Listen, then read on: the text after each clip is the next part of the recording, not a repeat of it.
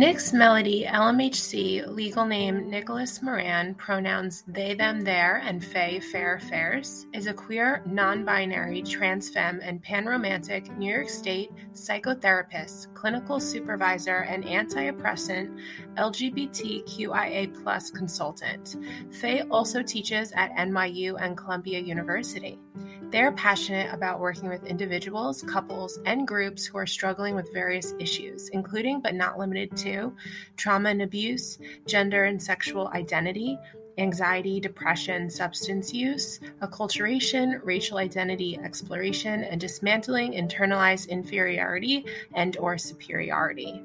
Nix graduated from the Point Park University with a bachelor's degree in psychology, where Faye completed a research study regarding the ongoing coming out process for queer men. They completed a dual master's degree, Master's of the Arts in Psychological Counseling and a Master's of Education in Mental Health Counseling from Teachers College, Columbia University, where Faye took extensive coursework and engaged in research initiatives surrounding queer and gender-expansive microaggressions or mental health concerns.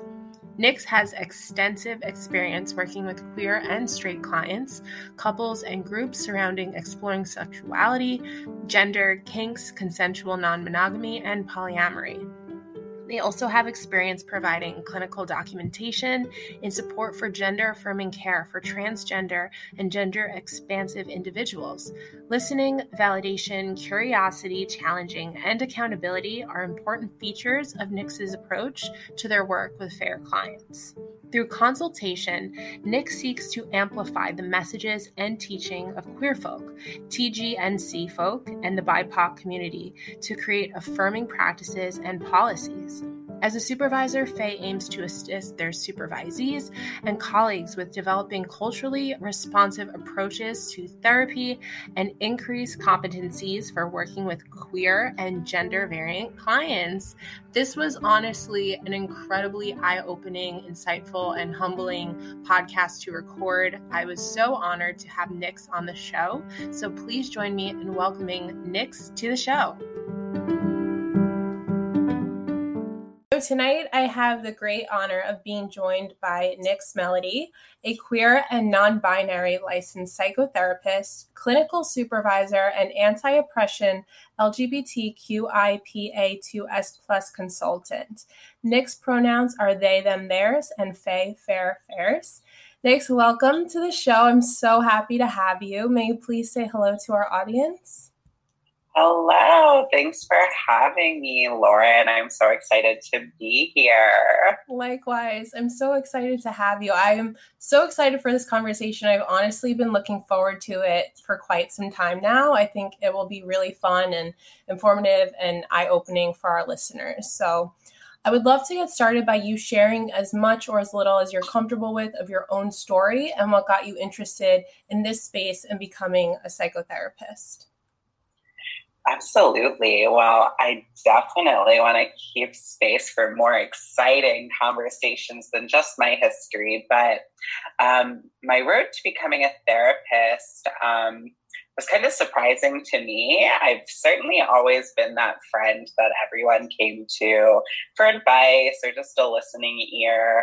And I think that comes from just like an intuitive sense of empathy that I've always just had. I called it my superpower for as long as I could, remember really.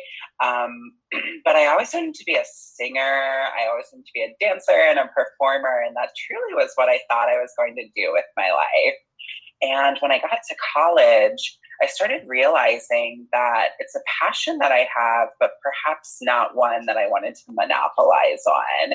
And I think a lot of that came from realizing the toxicity of like the performance space, where so often people are just pitted against one another in that competitive atmosphere of who's going to get to the top.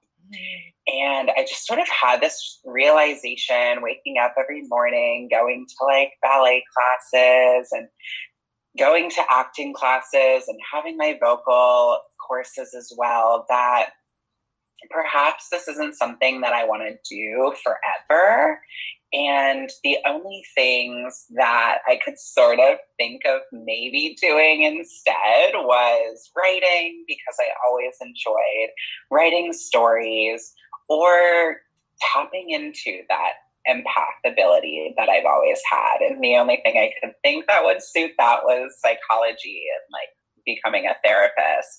So I had this semester where I was undeclared as an undergrad when I let go of the theater major and the dance minor, and I was like, all right, let me take a psych class, let me take a writing class, and let's just see which one feels right.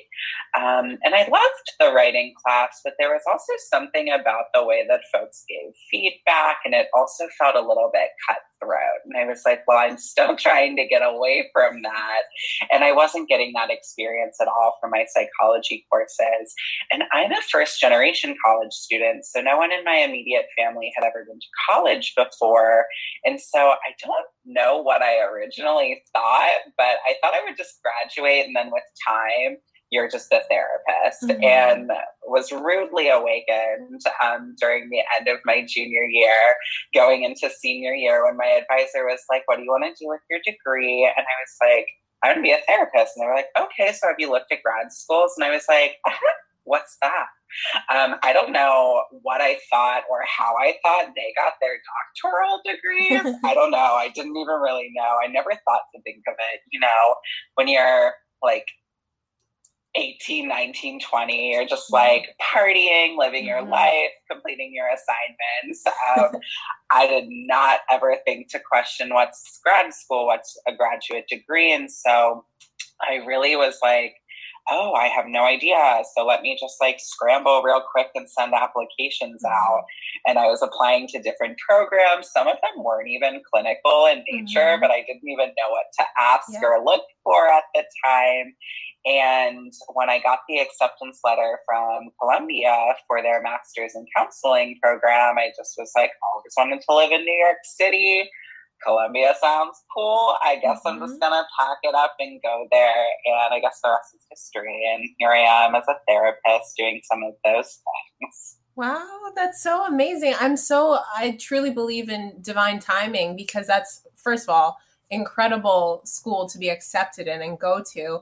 And I feel like you were not lucky because you did the hard work, but that the therapy clinical program was the route that you went, because so often students, they have goals and things they want to achieve, but no one sits them down and tells them the practical steps to get there. So we're scrambling, and then we figure out, when it's not, no education's ever wasted, but when you hold a master's degree in something, but you wanted a different outcome. So I'm really happy that it all worked out for you. And it sounds like you really love what you're doing and are helping so many people. Absolutely. I love every aspect of my job. As a therapist, I get to work with individuals. I do relational counseling. I host groups. So I get to do a little bit of all of it when it comes to counseling. And then because I get bored in nature and I like flexibility. So being a private practitioner and having my own business, I'm also able to mix it up by like offering clinical supervision for folks who want more expertise or more tailored training in the realms of like sexuality and gender. And I also do some teaching on the side at NYU and Columbia. I write some articles here and there just for fun. And I also like really enjoy doing presentations of that nature. For anyone who needs them. And it doesn't even have to be clinically oriented. If it's a business who's like, oh, we just don't even know like where to get started with being more affirming of gender expansive people or our queer staff, I'm there to sort of like give them the basics or help them kind of revise their policies and procedures to make sure that things are more inclusive for people. Oh, that's amazing that you have all these different routes that you can go. And I'm so happy. I love seeing intuitive, empathic people in the mental health space, because we for sure need more of that. People going into it for the right reasons. Absolutely. Yeah, so I'm so impressed with your history and the work that you are doing. And I was hoping, as I was mentioning with you earlier, I really want to take this from a beginner's standpoint, because to the lay person, all the terms, it could be overwhelming. I tell people tell me I'm often intimidated. I don't want to say the wrong thing or offend someone. So for people that hold this as a safe place and are really wanting to learn more, I would love to have a dummy's guide to gender and sexuality and all things queerness. You know, of course, dummies, I say that in a kind way. So I would love to get started by you Absolutely. explaining, for someone that's never heard of LGBTQIA2S+, what does that mean? Great question. When it comes to all of these terms, there's a lot to learn, right? Mm-hmm. And each of those letters actually stands for something. So the L is lesbian, the G is gay, the B is bisexual, the T actually stands for trans or transgender. The Q actually could stand for two things. It could stand for queer, or it could stand for someone who is questioning an aspect of their gender or sexuality. Totally valid one. The I stands for intersex. The P is pansexual. The A pertains to asexual, or just the entire ace community, ACE for short. 2S refers to the term two-spirit, which is actually meant for folks who are Native or have Indigenous backgrounds, First Nation people. And it could relate to gender, sexuality, or spiritual identity. And that plus sign is really just to indicate that there are so many other ever-evolving identities that we're still learning about, that are still coming to fruition. And those are what those letters stand for. Thank you so much for explaining that. I know several years ago, I believe I heard it start out as LGBT, and then thankfully it's become more inclusive and affirming and expansive as the years has gone by. So that's super interesting and very, it makes my heart happy to hear that. My second And I have question. a little fun fact for you Oh, here. please share. Yes, please. So actually, many years ago, it always started with the G, gay. Interesting. So if you look at old literature in like psychology and other sectors as well, you'll see GLBT. But after the AIDS pandemic, they switched the order and put the L first, because when so many gay men were dying of HIV and AIDS, the only people who were really coming to their rescue were lesbian women. They were coming in swarms, helping gay men in a time of crisis. And so, kind of as like a thank you, they ended up switching the letters. Oh my gosh. That's so cool. I never knew that. That's amazing. Wow, thank you so much for sharing that. Of course. Awesome. So you did mention the HIV and AIDS. Can you talk about, I wasn't planning on touching on this, but I think when people hear that, they immediately get taken back in fear. What are some common myths and misconceptions surrounding HIV and AIDS that we can kind of debunk? Yeah, I mean, so many folks still call it the gay disease, and it's not, right? I mean, HIV impacts people regardless of their gender, regardless of their sexuality. And what's really unfortunate is folks in like really rural areas at times still are really conditioned to believe that if they're gay, they will ultimately contract HIV.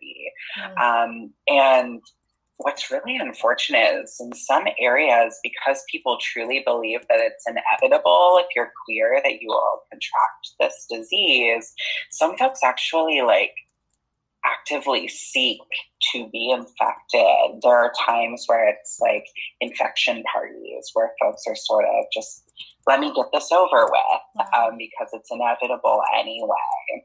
And it's really terrible and awful that that's the case, and that people still believe that, one, you will get it if you are queer, and two, that you'll die because of it.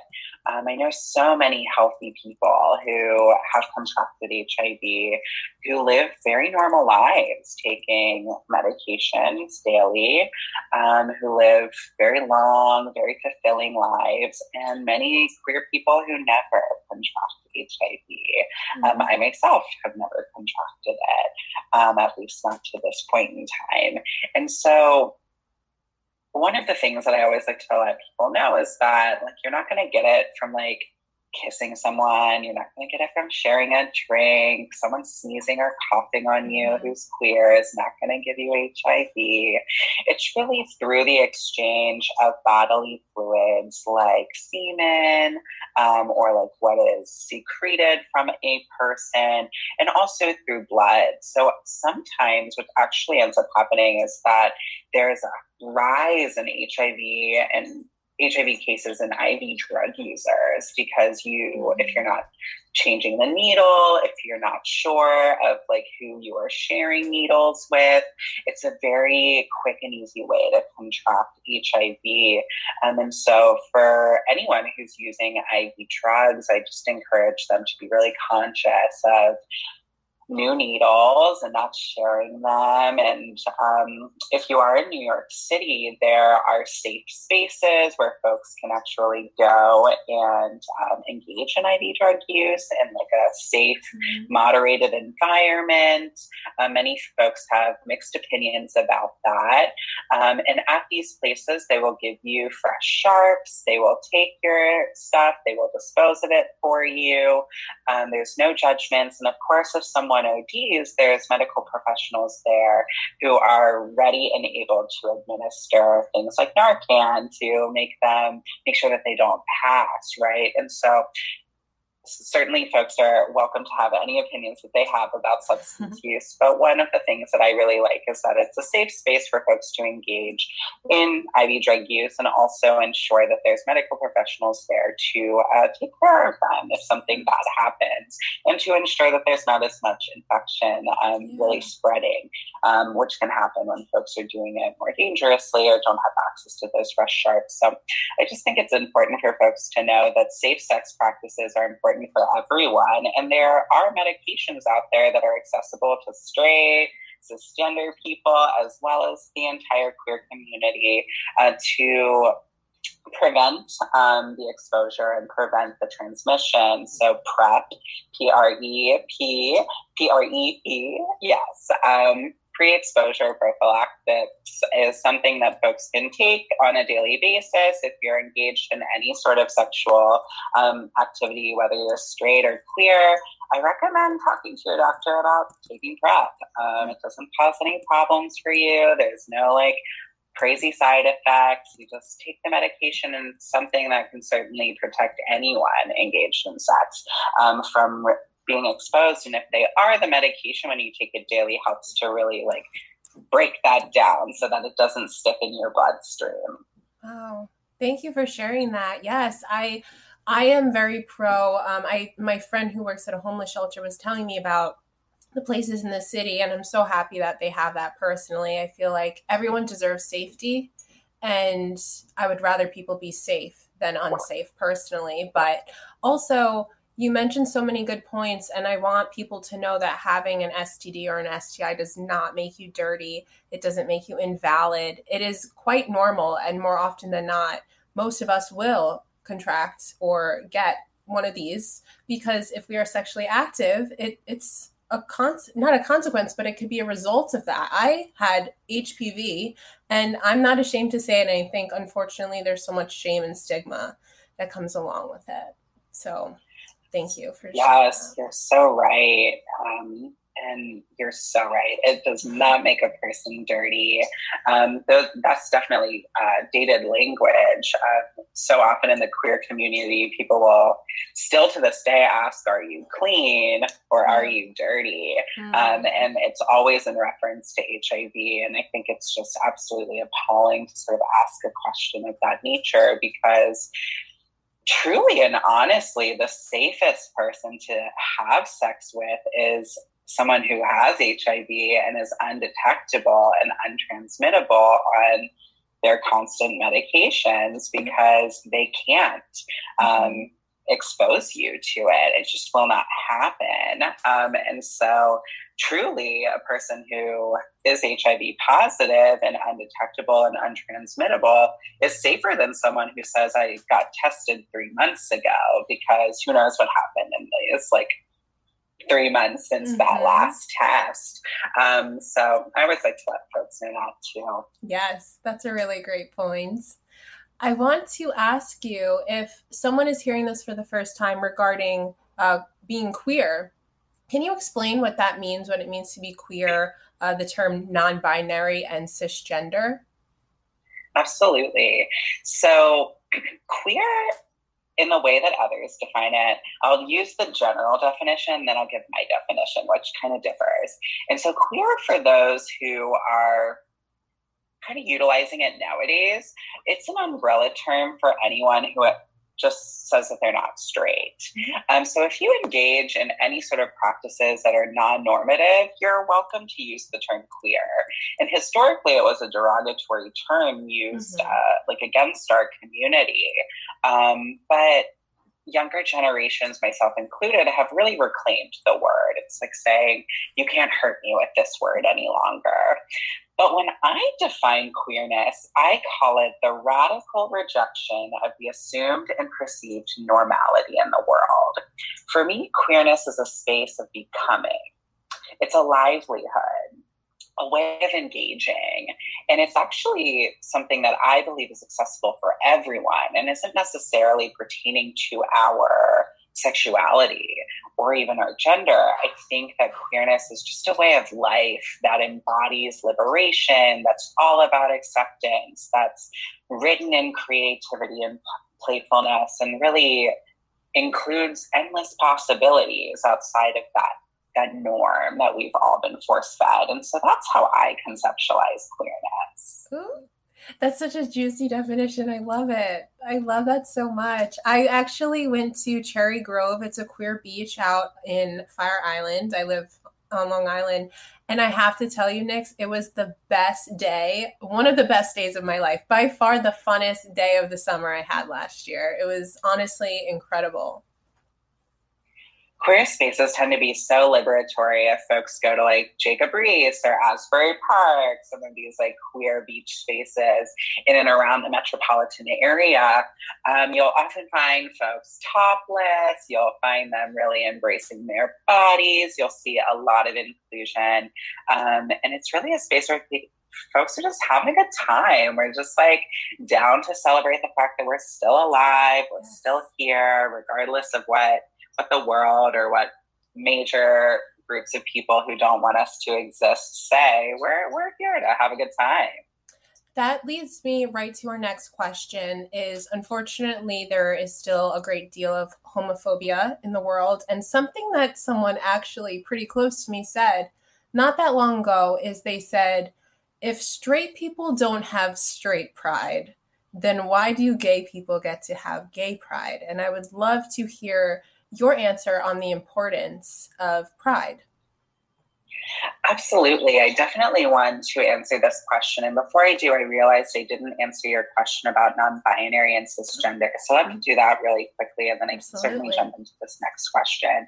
So for folks who don't know, cisgender is a term that we use to really define someone who their sex assigned at birth, usually related to our external genitalia, either the penis or the vagina or vulva or whatnot that a person holds, then we're assigned male or female at birth. And if a person is a cisgender man or cisgender woman, it just means that you were assigned something at birth and you continue to live your life that way. So if you were assigned male at birth, you're living your life as a man, you feel real good about being that, you're a cisgender man. If you're assigned female at birth, you love your womanness, you celebrate that, that's who you are, then you're a cisgender woman. And cisgender is indicating that there's that kind of synopsis or equal sign between that sex assigned at birth and the gender that you're living and performing. And then for trans people, it would indicate that that sex assigned at birth differs from the gender that they're living. And for non-binary people, that can be an umbrella term that really includes any and all genders that aren't exclusively in that man, woman, or male, female category. And so everyone's definition of what their non-binary identity is certainly going to be as expansive as the number of people on the globe. But it's really just indicating that gender is not just two things. Even when we think about sex, it's not just two things, because intersex people exist, and intersex people can have both genital parts, or they may have ovaries and a penis. Just the way that their chromosomes were mixed up, that they're born in a way of having both traditionally male and traditionally female reproductive organs. So even scientifically, when we say there's only two, that's even false. That's a lie that we were force-fed. There's a vast array of how people exist. So you asked about pride. And when it comes to pride, we have to think about like oppression. And so when someone is oppressed, it means that there are privileges that they just don't get to have on a basis of a specific identity. And we're talking about gay pride. It's indicating that queer people, the LGBTQIA2S+ community, has historically not had equal or equitable rights. Those rights are constantly on the chopping block. They're constantly up for debate. Can you be in the military? Can you not? Can you get married? Can you not? Can you have children or adopt, or can you not? And because that identity is always on the chopping block or always in question, it indicates that it's a group of people who are oppressed. And when we have pride events, which folks can have related to any oppressed identity, in my opinion, it's really indicating that regardless of what mass society or normative culture says, we're still here, and we're not going anywhere. And so I think straight people are entitled to have pride in their sexuality too. And if they want to have a parade, go for it. But I also think it's important to recognize that the parades and the history around pride is one that's really just illuminating the historical underpinnings of centuries of oppression that our community has experienced across the globe and continues to experience. In many countries, people are murdered just simply by thinking that they're queer. They may not have even been queer at all. Someone may have just accused them of looking at them some way, and they can just be killed on the spot. The fact that that is true is why pride needs to exist. So if you're straight, if you're cisgender, and you want to celebrate yourself, go out and celebrate yourself. We all deserve to be celebrated. Being a human living through this pandemic, we certainly all have things to celebrate. And at the same time, it's important to understand what pride is about. And so that might mean learning. It might mean reading a book. It might mean learning about the history of our community and why we're doing this, where it comes from. And truly, I stand on the shoulders of Black trans women and trans women of color who constantly are really like our fighters. They have really pushed queer rights forward throughout the centuries, and constantly still to this day are murdered in the US at higher numbers than any other group of people. So the fact that that's still happening indicates that we still need this. We still need these events to indicate that we're here. We're not going anywhere. And for so many people, they say, oh, these words were never around in my day. These people didn't exist when I was younger. We've always existed. We're just more visible because we're tired of hiding. We're not going to do that anymore. Oh, beautiful answer. Very, very well said. And you mentioned so many good things. I know my mother she said not long ago, "Why is everyone gay now?" And I was just like, we've always been here. It's just there, thankfully, we have, it still exists, the prejudice and whatnot, but we are able to now be in a place in the United States where we can express that, hopefully, and there not be consequences as severely as in other parts of the world or historically. Yeah. Also, you did mention privilege, and I would love to talk about what straight privilege looks like. And with that, the term toxic masculinity, something that I've observed in a lot of cisgender males that I know is that the biggest insult they could give one another is being called gay. And my ex female partner, she used to call herself, and this might be triggering for some people, but she used to call herself a fag because she liked that word and she identified with it. However, the attitude and the tone of it used in people that are binary or cisgender tends to take on a different weight and more of an insulting attitude. So can you kind of talk more about the internalized inferiority, superiority, and straight privilege? Absolutely.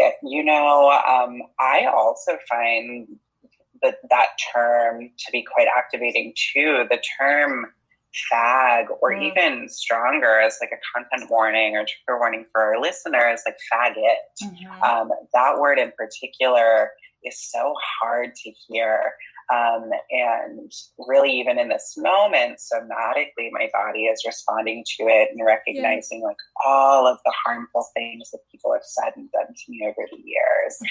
And what happens in like folks who reclaim these terms like queer or fag for themselves is that we're able to start kind of lessening the blow of those words, the toll that they've had on us. And so for anyone who wants to reclaim those terms, absolutely go for it. Because in that regard, we have less terms for folks to weaponize against us. It's ones that we can reclaim and say, this doesn't hurt me anymore.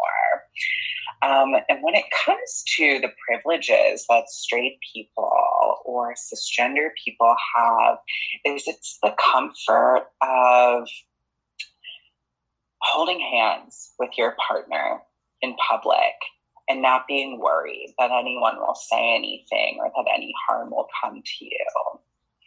It's not being asked about your sexuality or your gender or asked extra questions to justify that. It comes with access to safe sex practices and sexual health. Our sex ed in the U.S. is very terrible and very slim. But what little information that was provided when I was in high school 10 years ago was just about straight sex. It was just about sex between a cisgender man and a cisgender woman. And even like condom usage was just, how do you put a condom on a man? How do you put a condom on his penis? There was never a conversation about female condoms or condoms for people who have vulvas and vaginas. I remember the first time I saw one, I was like, I have no idea what this is. I don't know how it's used, because that wasn't included in our education. Straight privilege, cisgender privilege shows up in going into stores and finding clothes that fit your body or clothes that affirm your sense of self without any kind of extra efforts. It can show up in the way that religion and government accepts who you are and allows you to have access to benefits, the benefits of marriage, health benefits, tax benefits. It can show up in the way that we're rewarded for performing these identities through the institutions of marriage or having children. Not that queer people can't, though they go through a lot of other hoops with respect to IVF or surrogacy or adoption, and all of that's incredibly expensive. So perhaps instead of buying a house, they're saving up for basically a down payment to have a child. Straight privilege is not being afraid to leave your house and just be you. For queer people, for trans people, for gender expansive people, when I leave my home wearing heels and a dress and a romper and makeup, I'm not sure if I'm going to walk and get to the subway without someone saying something nasty or throwing something at me or threatening violence. It doesn't happen often, luckily, here in New York City, though it does happen at other locations, and certainly in the city too, to a really crappily high degree. But those are some of the ways that straight privilege or cisgender privilege that shows up, where people can just really be themselves without feeling like they're being questioned or that they need to justify who they are. Wow, I have chills. It's such a powerful, powerful perspective. Absolutely. What do you mean by gender expansive? For me, I love the term gender expansive because I feel like it just includes anyone and all of their genders and the ways that they differ from what's expected. So I would include any woman who cuts her hair short, who doesn't wear makeup, who doesn't shave, as gender expansive in my book. Maybe they don't. Anyone who performs gender in a way that's different than what we were expected to do, in my book, is gender expansive. I think it's like a term that we can all sort of claim in a way. And that's why I like it. Because truly, when almost everybody I've met, almost nobody is like textbook 100% straight or 100% performing their gender the way that we were supposed to do it. In that case, I'm just kind of welcoming them into the gray area, welcoming them into a space to just be themselves and not care so much. Yes. Oh, I hate shaving so much, so I just don't do it. Absolutely. Can you also explain the difference between gender and sex? Oh, yeah, that's a really good question. So sex is something that is assigned to us at birth. It's just that like M or F identity that we're put on our birth certificates. And it's usually related to our external genitalia. If a person is a penis or if they're a vagina or vulva. That's usually what sex is in the sense of like biological or assigned sex at birth. Gender is a social construct that is really about how one performs the behaviors that we associate with the words male or female. So gender is, in my conceptualizations, really the performance of who you are with respect to the vast realm of masculinity and femininity. And so for many folks, they fluidly move between the two, like myself. Some folks really like to be on one side of the spectrum or the other. And that's really how I kind of distinguish the two. And of course, sex is an act too, an act between two or more people, or even with oneself when we're talking about masturbation. And I do think it's also important for folks to understand that sexual orientation and sexuality are also two unique categories of a person's identity. Sexuality being our capacity for sexual feelings and our sense of self as a sexual being. Everyone has a sexuality, and it's not necessarily about who you're attracted to, but what you like. Like, if you like to be tied up, or if you like to be edged, or if you like to be rimmed, or if you like to engage in any sort of sexual practices, that's all a part of our sexuality, the things that we like or don't like. And then sexual orientation is more about like who we're attracted to, like who we want to have sex with or who we don't want to have sex with. Ooh, very interesting. Thank you for mentioning that. I really wanted to talk about alternative relationships, but I have so many other questions. So I'm going to have you back on if you're open to it, because I am loving this. This is really, really fun. I did want to bring up the importance, in your opinion, of pronouns, because we hear so much controversy, particularly when it comes to they, them, that people say, how could you singularly use they if it's not a he or a she? So what is the importance of using pronouns and respecting people's pronouns? Definitely. Pronouns are incredibly important, and pronouns don't always indicate a person's gender. So a lot of folks think if someone's using a they pronoun that they're automatically non-binary, and that's not true. Cis people are using they and he, or they and she interchangeably, and not identifying as non-binary. Pronouns are pretty simple. Pronouns just act in a sentence in place of our name. And so when in doubt, use a person's name. So if you're using my name, Nix, and saying it a million times, that's a safer thing than just assuming that we know what a person's set of pronouns are.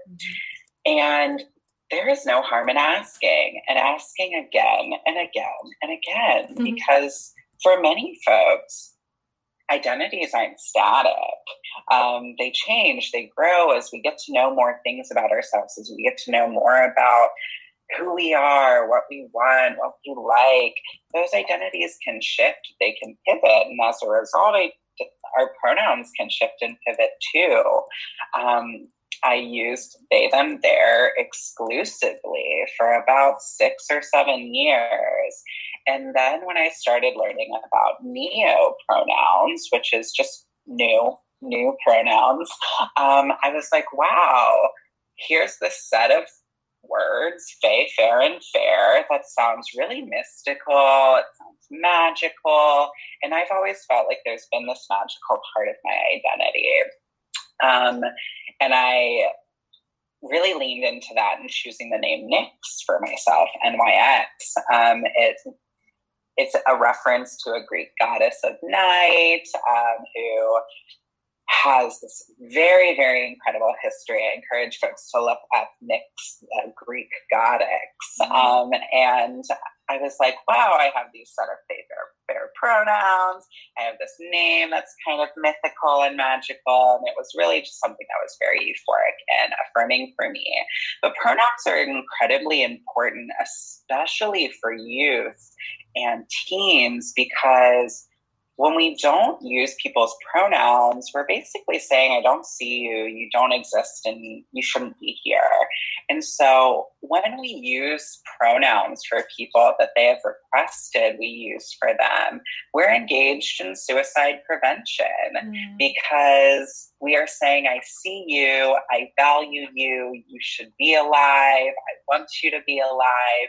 And for teens and youth, when we use pronouns or names that they've asked that we don't use or are no longer affirming for them, we're kind of pushing them off the edge, sort of saying, maybe you shouldn't be here. The world would be better if you weren't creating these challenges for us. And, it is challenging, because all of us were socialized to think there's only this pronoun and that pronoun, he or she, that's it. But actually, what's really funny, sort of as just like a little history aside, the pronouns they, them, and their have existed for about 300 years longer than the pronoun you, your, and yours.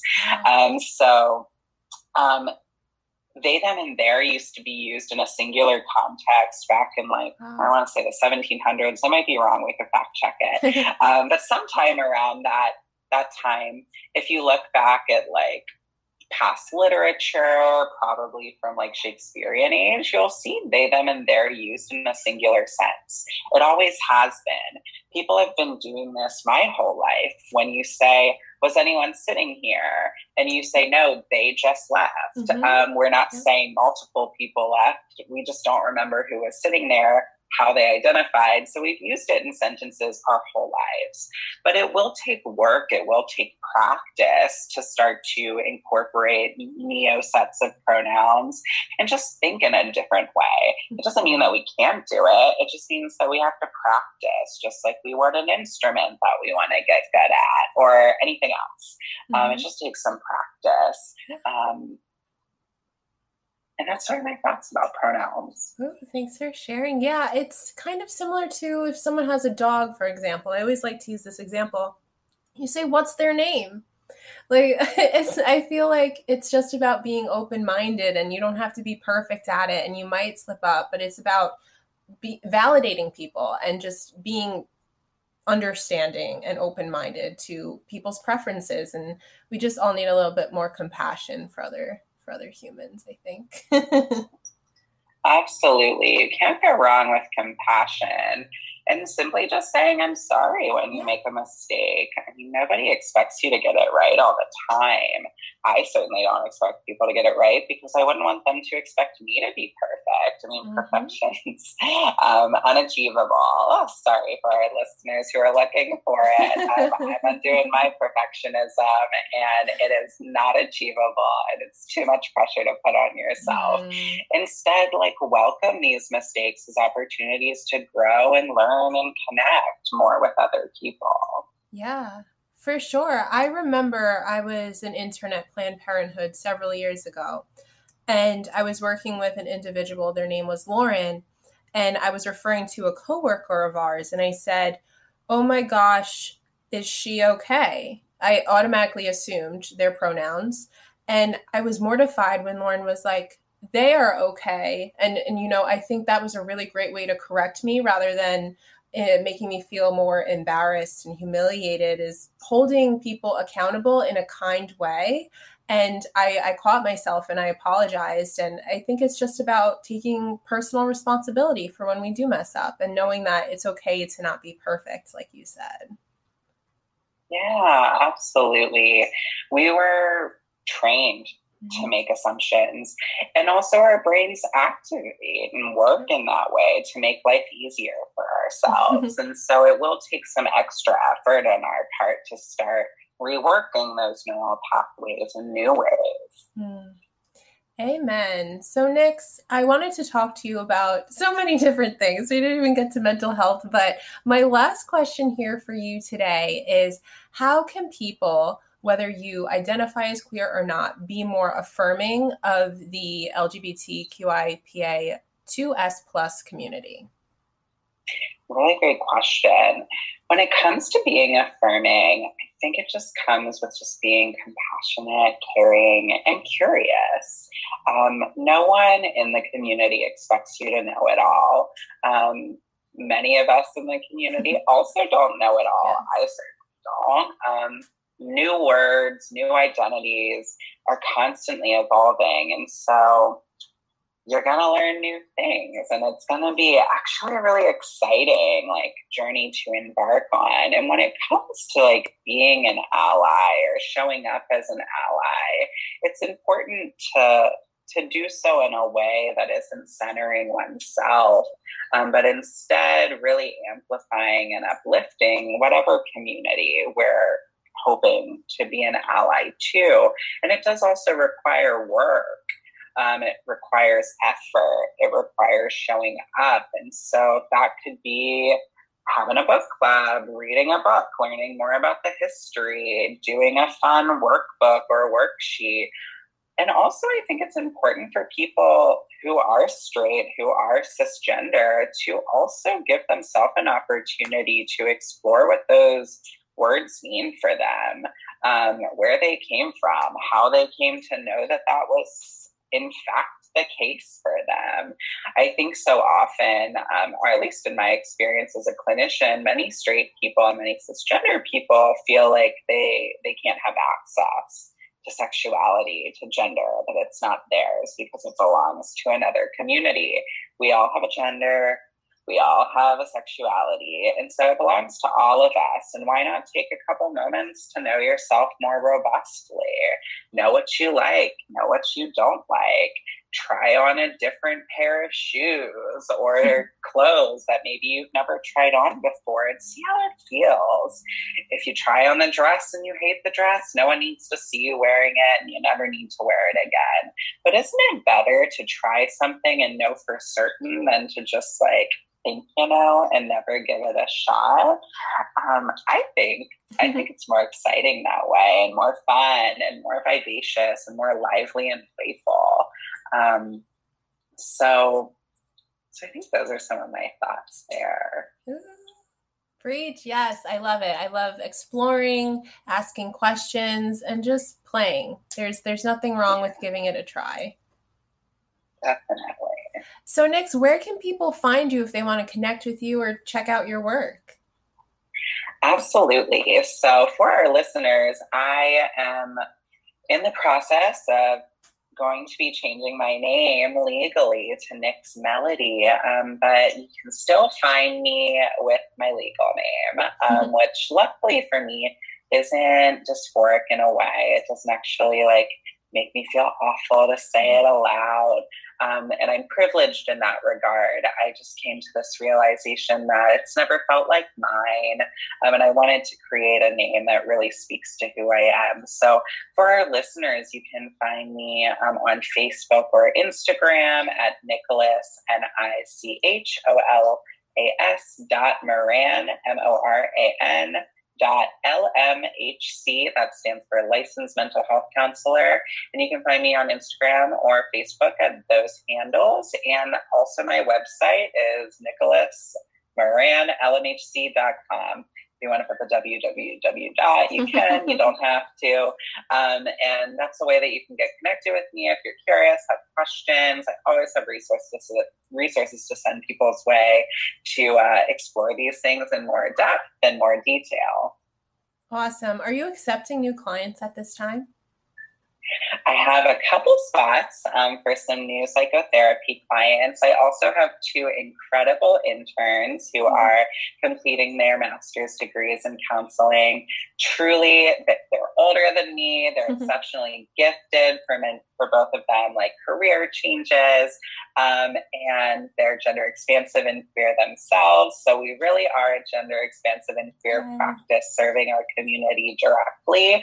And they are definitely accepting more clients than I am, but I am. And for the right person, I'm definitely available. Hooray. And I will include all those links in the show notes. Nix, this was so fun. I knew we were going to go over because I just have so many questions, and I feel like this is really going to inform and open a lot of people's eyes, and as well as be very validating and affirming. So it was truly, truly a privilege to have you on today. I really appreciate your time. Well, I feel so grateful for this conversation with you. And as you said, I'm happy to come back and talk about some of the things we didn't touch on today. Thank you so much for listening to this episode. I hope you are enjoying the Sex Positive podcast, and your support does mean the world to me. If you are enjoying the show, please feel free to reach out to me. I'd love to hear from you. You can follow me at Sex Positive Podcast or Lauren M. Coletti on Instagram, as well as share this podcast with a friend. It would mean everything to me. Thanks for listening.